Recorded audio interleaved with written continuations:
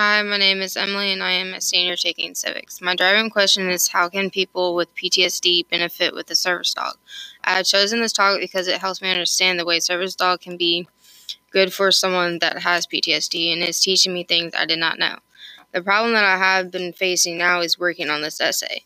And the way I have been getting through it is working on it each day little by little until I'm either done with the essay. I tell myself you're going to be doing essays and other big projects when you're in college, so I'm telling myself that I can get through this, not give up on it. The time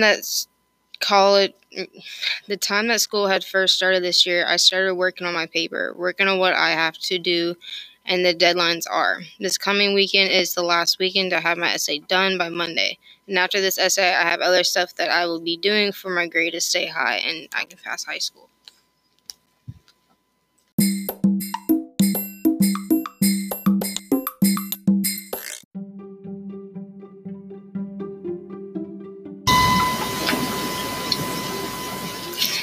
My name is Connor. I am in civics and I am in the 12th grade.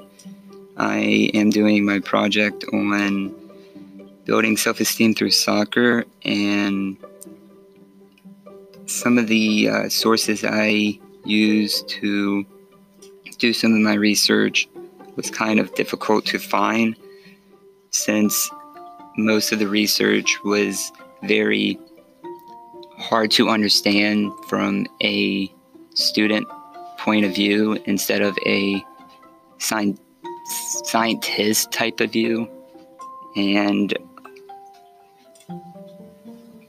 I feel I should be done on the due date, and hoping this will be perfect. And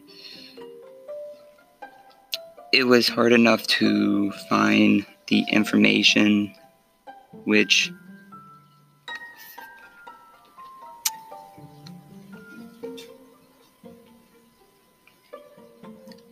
makes it hard to find a really good reason on why I chose this topic. And one of the other problems I overcame and still am overcoming is how to find the most important information from the scientist point of view of the research.